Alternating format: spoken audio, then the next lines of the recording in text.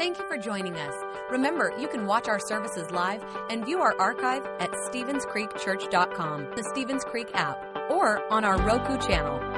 And if our ministries have touched your life, we'd love to hear about it. Send us an email to mystory@StevensCreekChurch.com. We hope today's message encourages and inspires you. Enjoy the message. Good morning, everybody. It's great to see you on this beautiful springtime morning in Augusta for part 2 of our series called Stressed Out. And I love this time of year. I love the weather. I love the way it feels outside. I love that the kids like spring sports kind of kick back up, the t-ball and the soccer and all of that. And about this time last year, I got talked into coaching my then 5-year-old son Chandler's soccer team. I don't know if you've ever been around kindergarten soccer leagues. It's like pure chaos. And I was a terrible athlete. I'm an even worse coach, but I'm like trying to be a good dad, so I'm trying to keep these kids corralled. And it's harder than it sounds to get them to follow the rules of the game. You know, just stay in these lines. The lines mean nothing to them at 5 years old. One day, we're scrimmaging with this other team, and my son Chandler is exercising his leadership gift in the wrong way, and he's leading this game that's not soccer. All the kids are going around, and they're trying to spank each other. And they're just giggling and laughing like, and I'm like, what are you doing? And he said, we're playing a new game. We're done with soccer. This is the spanking game. Whoever can spank the most kids wins. And I'm like, no, that's not what we're here to do. They're having a ball with it, but they're missing kind of the point. Now, I think in life, a lot of times, you and me as grown-ups, we sort of do the same thing that Chandler and the kindergartners did. It's like there's a certain game, so to speak, a certain set of rules and guidelines in a life that God wants us to live. But instead, we're like, you know what? I'm going to make up my own rules. I'm going to make up my own game. And maybe it's not the spanking game, but maybe it's a game where we create what success really looks like. Whoever makes the most money wins. Whoever gets the most fame wins. Whoever has the most pleasure wins. Whatever it is, we make our own rules. We try to define success on our terms. And we miss the whole point of what God had called us to. And then, ironically, in the end, we don't even get the things that we were searching for originally, because those things we were pursuing on our own terms, they don't make us happy. They actually bring more stress. And in this week 2 of Stressed Out, that's kind of what we're talking about. And if you're filling in the blanks, in the worship guides you received when you came in, there's some fill in the blanks if you prefer to learn that way and follow along. And the first one is simply this, that the wrong definition of success will actually create some constant stress in your life. And we live in a world that has the wrong definitions of success. The things that we celebrate show what our values are. And you look at what's being celebrated in our world, and so often it's very shallow, very superficial things, when God has called us to so much more. We're just playing the spanking game and calling it life, when God has called us to something so much more meaningful and something that could bring us so much more peace. But I think the reason why we invent our own rules in life is because it gives us this illusion of control. And in a world that feels out of control, every time you turn on the news, everything seems chaotic. Maybe things seem chaotic in your own life. And with so many things we can't control, we're tempted to say, you know what? I'm going to define success on my terms. I'm going to do it the Frank Sinatra song way. I'm doing it my way, baby. I'm going to make my own rules, and I'm going to chart my own course. And it sounds good on the surface. When we're doing it apart from the Lord, when we're doing it apart from what He's called us to, it doesn't end well. There's a book by Max Lucado called Anxious for Nothing that actually shaped a lot of the thoughts that I've used to put this series together. And Max had a quote from his book that relates to this, and I want to share it with you. Max writes, "That's why the most stressed out people are control freaks. They fail at the quest they most pursue. The more they try to control the world, the more they realize they cannot. So life becomes a cycle of anxiety, then failure, anxiety, failure, anxiety, failure. We can't take control because control was never ours to take. When we're trying to take control, which is the root of almost all worries in life, a root of a lot of stress in life, is when we're trying to control things that only God can control. We're trying to be God in our own life. Or we're saying, God, I don't trust you to take care of this the way that I would do it. Or, Lord, I prayed about this maybe, but you're not dealing with it as fast as I would deal with it. You're not doing it the way I would do it, so I'm going to take it back, and I'm going to worry about this. And I'm going to instead build my own definition of success around things I can put my hands around.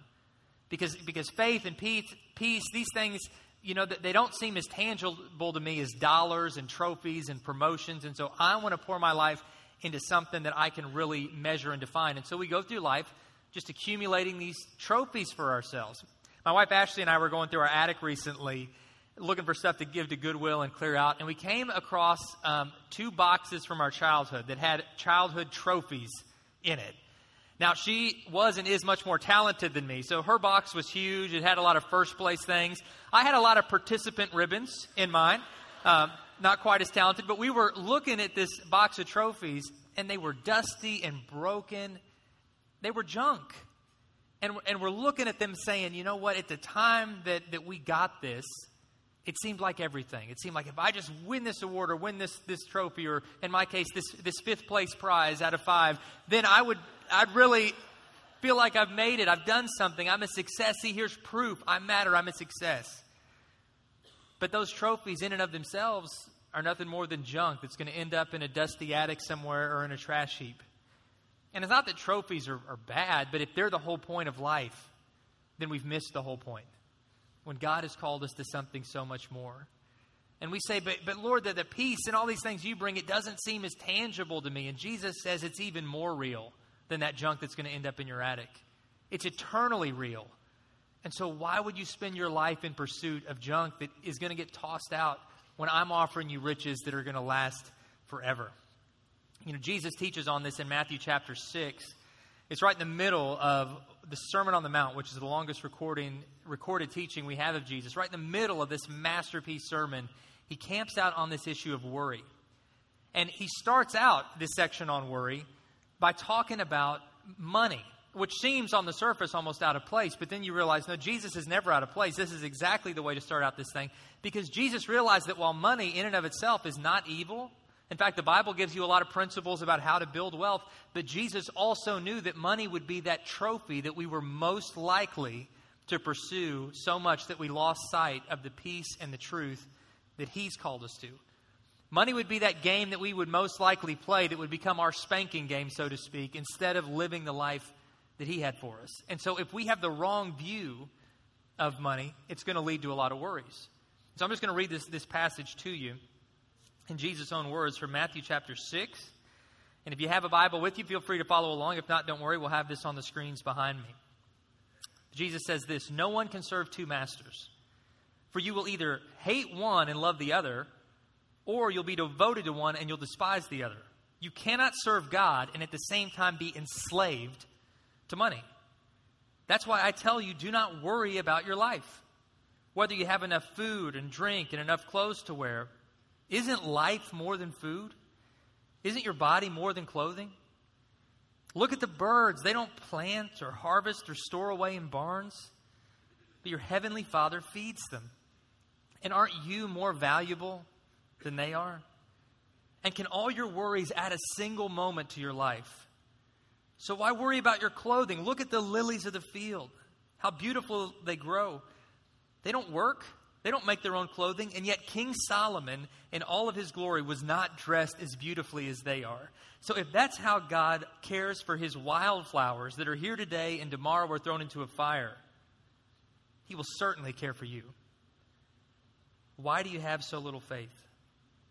So don't worry about these things, saying, what will we eat? What will we drink? What will we wear? These are the things that dominate the thoughts of unbelievers. But your heavenly Father already knows your needs. So seek the kingdom of God above all else and live righteously, and He will give you everything you need. So don't worry about tomorrow, for tomorrow will bring its own worries. Today's trouble is enough for today. Man, there's so much in there. There's just so much in there. I think a lot of us, myself included, would benefit from taking 2 minutes a day and just reading that to start our day as part of having a quiet time with the Lord in the morning. A lot of us could benefit just from starting that discipline of having a quiet time with the Lord in the morning. I think part of our stress is that we start the day and we just instantly run into the stress. We're checking the news. We're checking our phones. We're checking Facebook. We're getting kids ready. There's never a quiet moment to gather our thoughts, to reconnect with God, to put His truth, His word in our heart, to pray. You know, a great Bible teacher, a woman named Lisa Turkers, talks about her morning devotion, and she said, I always want to exchange whispers with God before I exchange shouts with the world. Just sets my heart and my mind right. And I think that we all need that. in this passage, it just seems to fly in the face of so much conventional cultural wisdom that says what success is. Because our culture says, work as hard as you can, go as long as you can, make as much money as you can. That's what's going to make you happy. And Jesus says it won't. It won't. Not that there's anything wrong with hard work. In fact, the Bible tells us to work hard. The Bible says a man who won't work shouldn't be allowed to eat. I mean, the Bible wants you to have a good work ethic. But when that work becomes your idol, when it becomes your God, when it becomes your identity, then we've missed the whole point. And God, when He gives you something as a gift like work and we misuse it, it can become a curse to us. He wants you to have peace. And the peace that He gives, it isn't tied to how much money or how little money's in your bank account. It isn't tied to external things, because a person that has the peace of the Lord can have that peace whether they're healthy or whether they're sick. Whether they're rich, whether they're poor, whether they're married, whether they're single, He wants you to have peace that's eternal and it's not tied to external circumstances. And once we're rooted and grounded in Him, man, it sets us free. And I think there's a temptation for us to think, well, that's all fine and good for people that don't have real problems. But I'm a responsible adult. I got real problems. I got real bills to pay. And that just doesn't exist in my world. But this is a real world God we serve. He made the real world. Last week we talked about the Apostle Paul in a passage that he wrote about not having anxiety and having peace in God. And he wrote that from a prison cell. He wrote that with scars on his back, fresh wounds from a Roman whip, that he had been beaten. He was alone, he was cold, but yet his heart was full of joy because his joy came from the Lord, not his external circumstances. Another person that we can look to that had a lot of tough times in life, but yet chose joy instead of worries, was a lady named Corrie ten Boom. She was a hero of the World War II era by helping to save the lives of hundreds of Jewish families in the time of the Holocaust. This past week there was a Holocaust Remembrance Day, which I think is something we should never forget, because 6 million Jews were murdered under the racist regime of Hitler. 6 million. That's more Jews than are alive today. It was an attempted genocide. And I've been to the Holocaust museums in both Washington, D.C. and Jerusalem. And both are heartbreaking, both are life-changing, and both are awe-inspiring to see inspiring stories like that of a Christian woman named Corrie ten Boom who refused to sit by and watch because she realized, I cannot be a good neighbor the way Jesus taught me to be if I will not risk my life to save the lives of my Jewish brothers and sisters. And she opened up her home, she hid, she helped these families find freedom, saved the lives of hundreds. But she lived in constant threat that every knock at the door could have been a Nazi soldier there to kill her, her family, and everyone she was hiding. She had every reason in the world to live with worry. But she chose instead to live with peace, recognizing, Jesus, you are in charge of my life. There's nothing that anyone can take from me apart from your will. Even if they take my life, then I'm with you for eternity.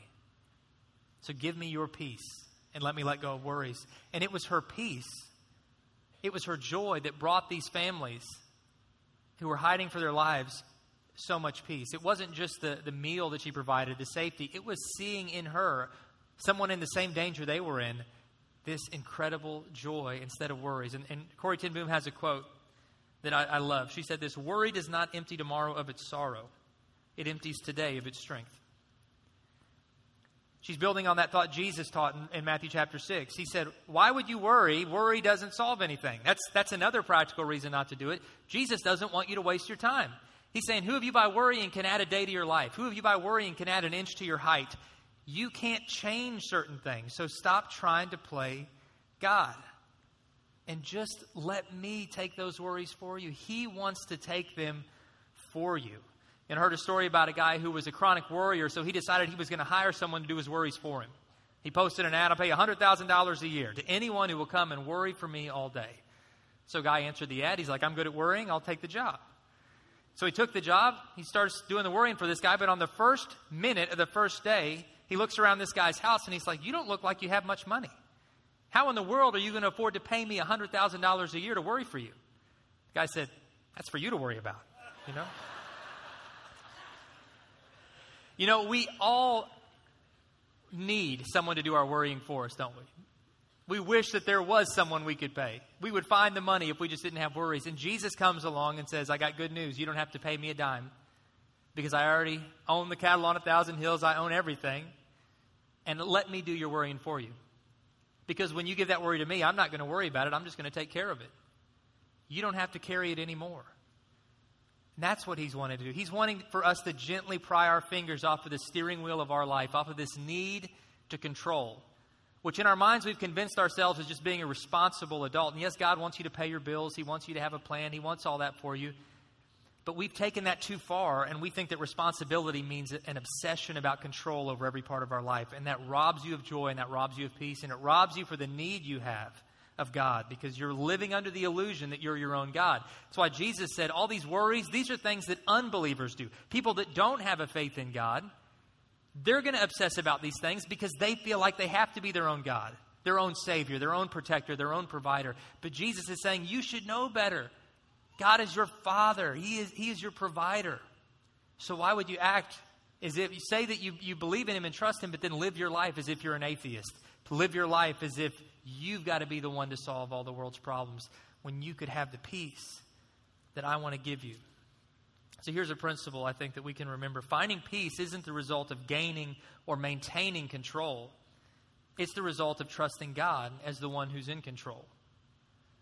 Because most of our striving and our stress, it comes from that place of saying, I just need to control. If I just had X amount of dollars in my bank account, I would never have to worry again.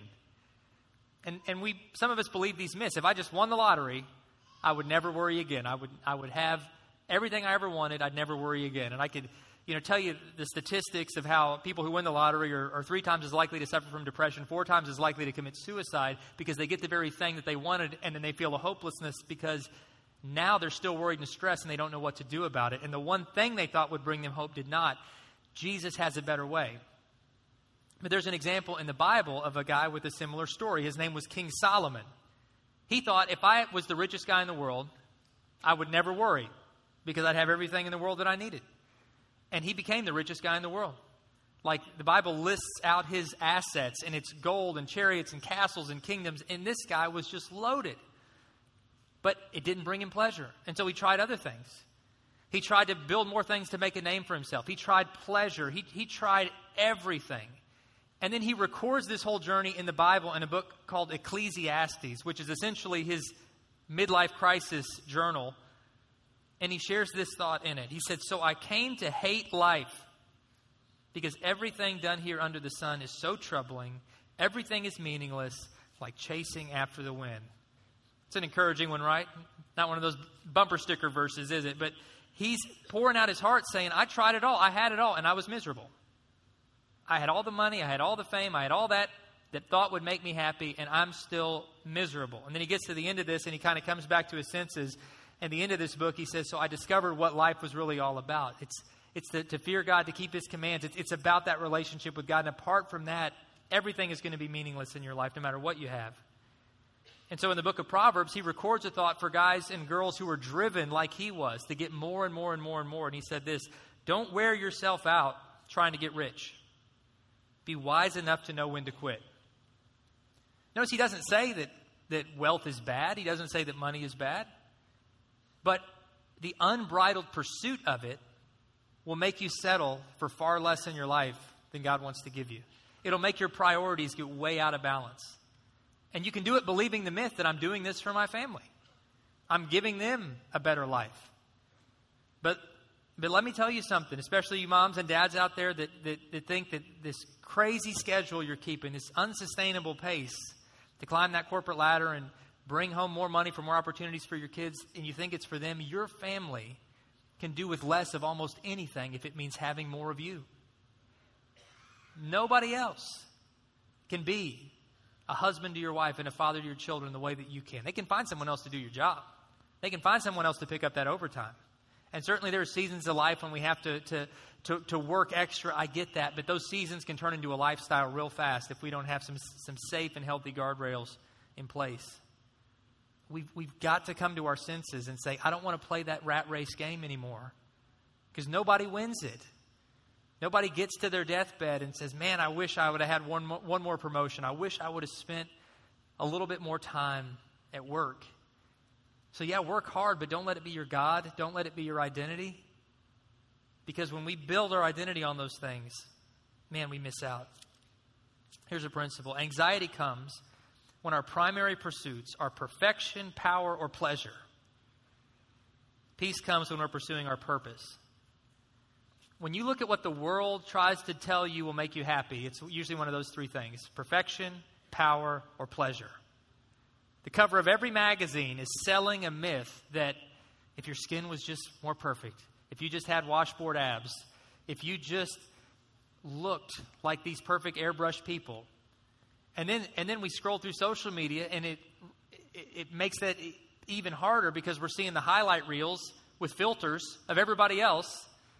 They're airbrushing themselves, and we're thinking, man, their lives are perfect too. What am I doing wrong? Perfection is a myth apart from Christ. You know, He's the only perfect part of our life. So the more of Him you bring in, that's the only perfection we're going to experience. But otherwise, we're just pursuing this airbrushed myth. Power we pursue because we think that if I'm just in control, then I'll be happy. If I'm the boss, then I'll be happy. But then once we have that control, holding on to it and gaining more of it, man, it'll suck the life out of us if that's all it's about. And then pleasure. So then we just submit to our vices.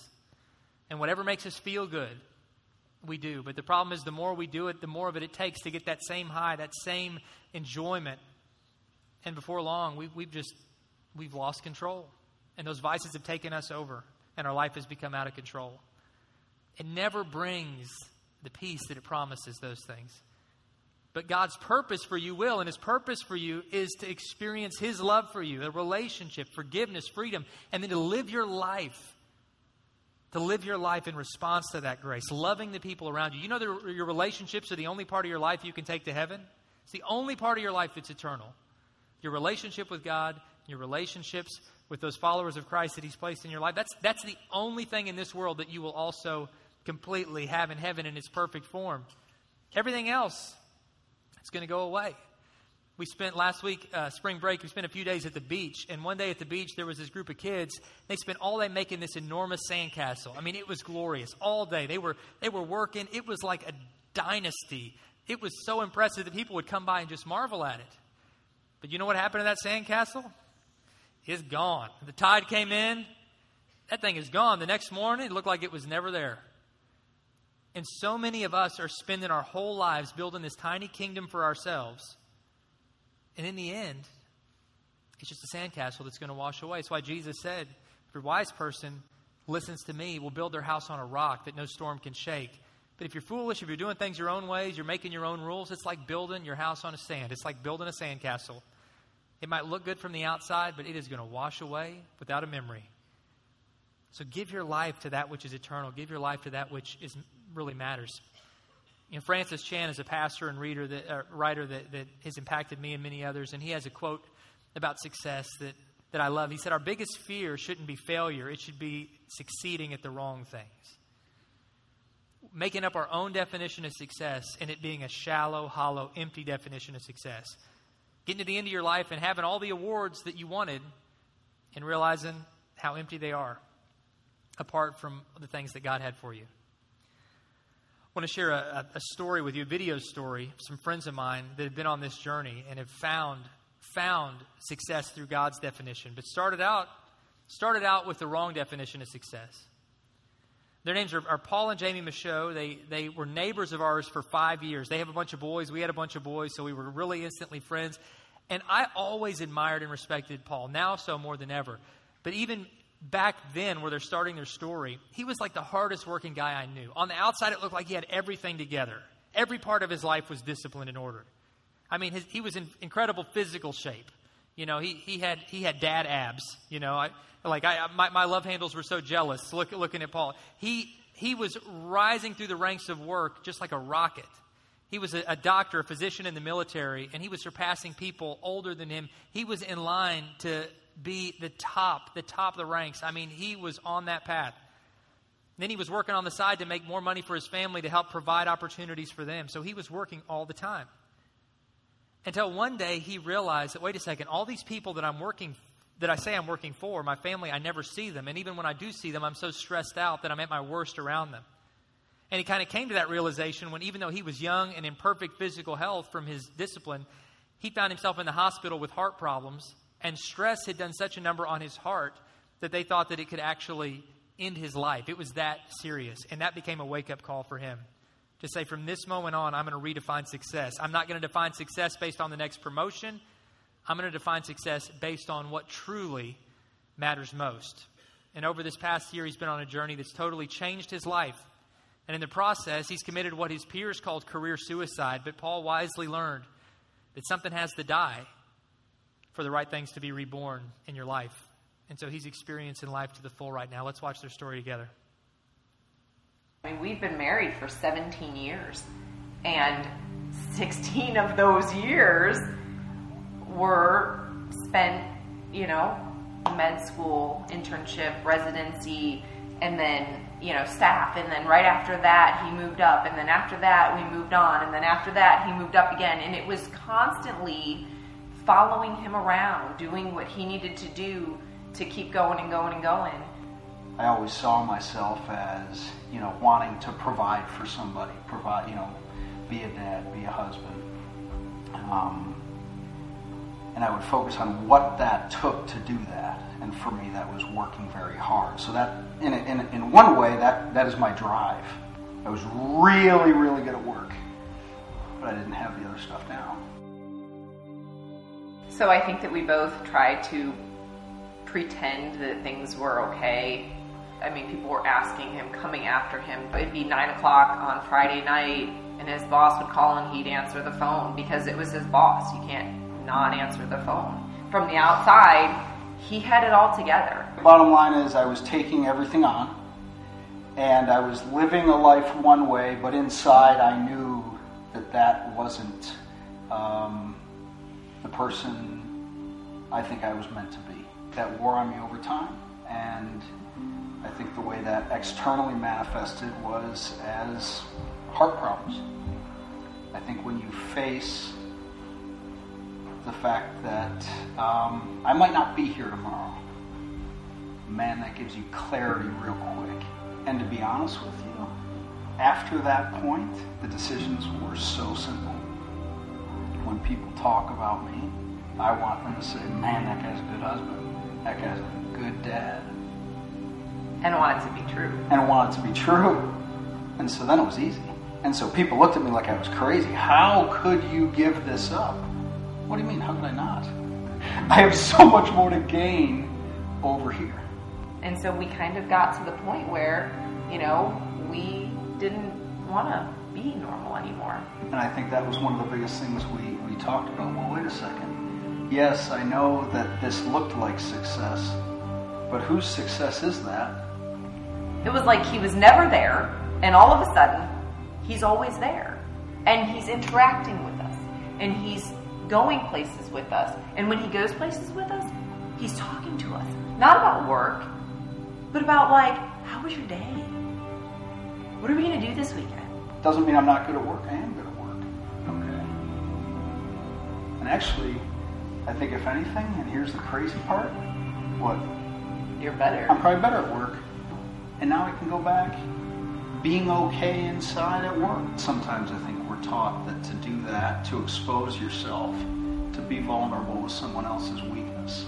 And I think I've learned that perhaps there's no greater strength. And ultimately, the reason why that is because now we can do it together.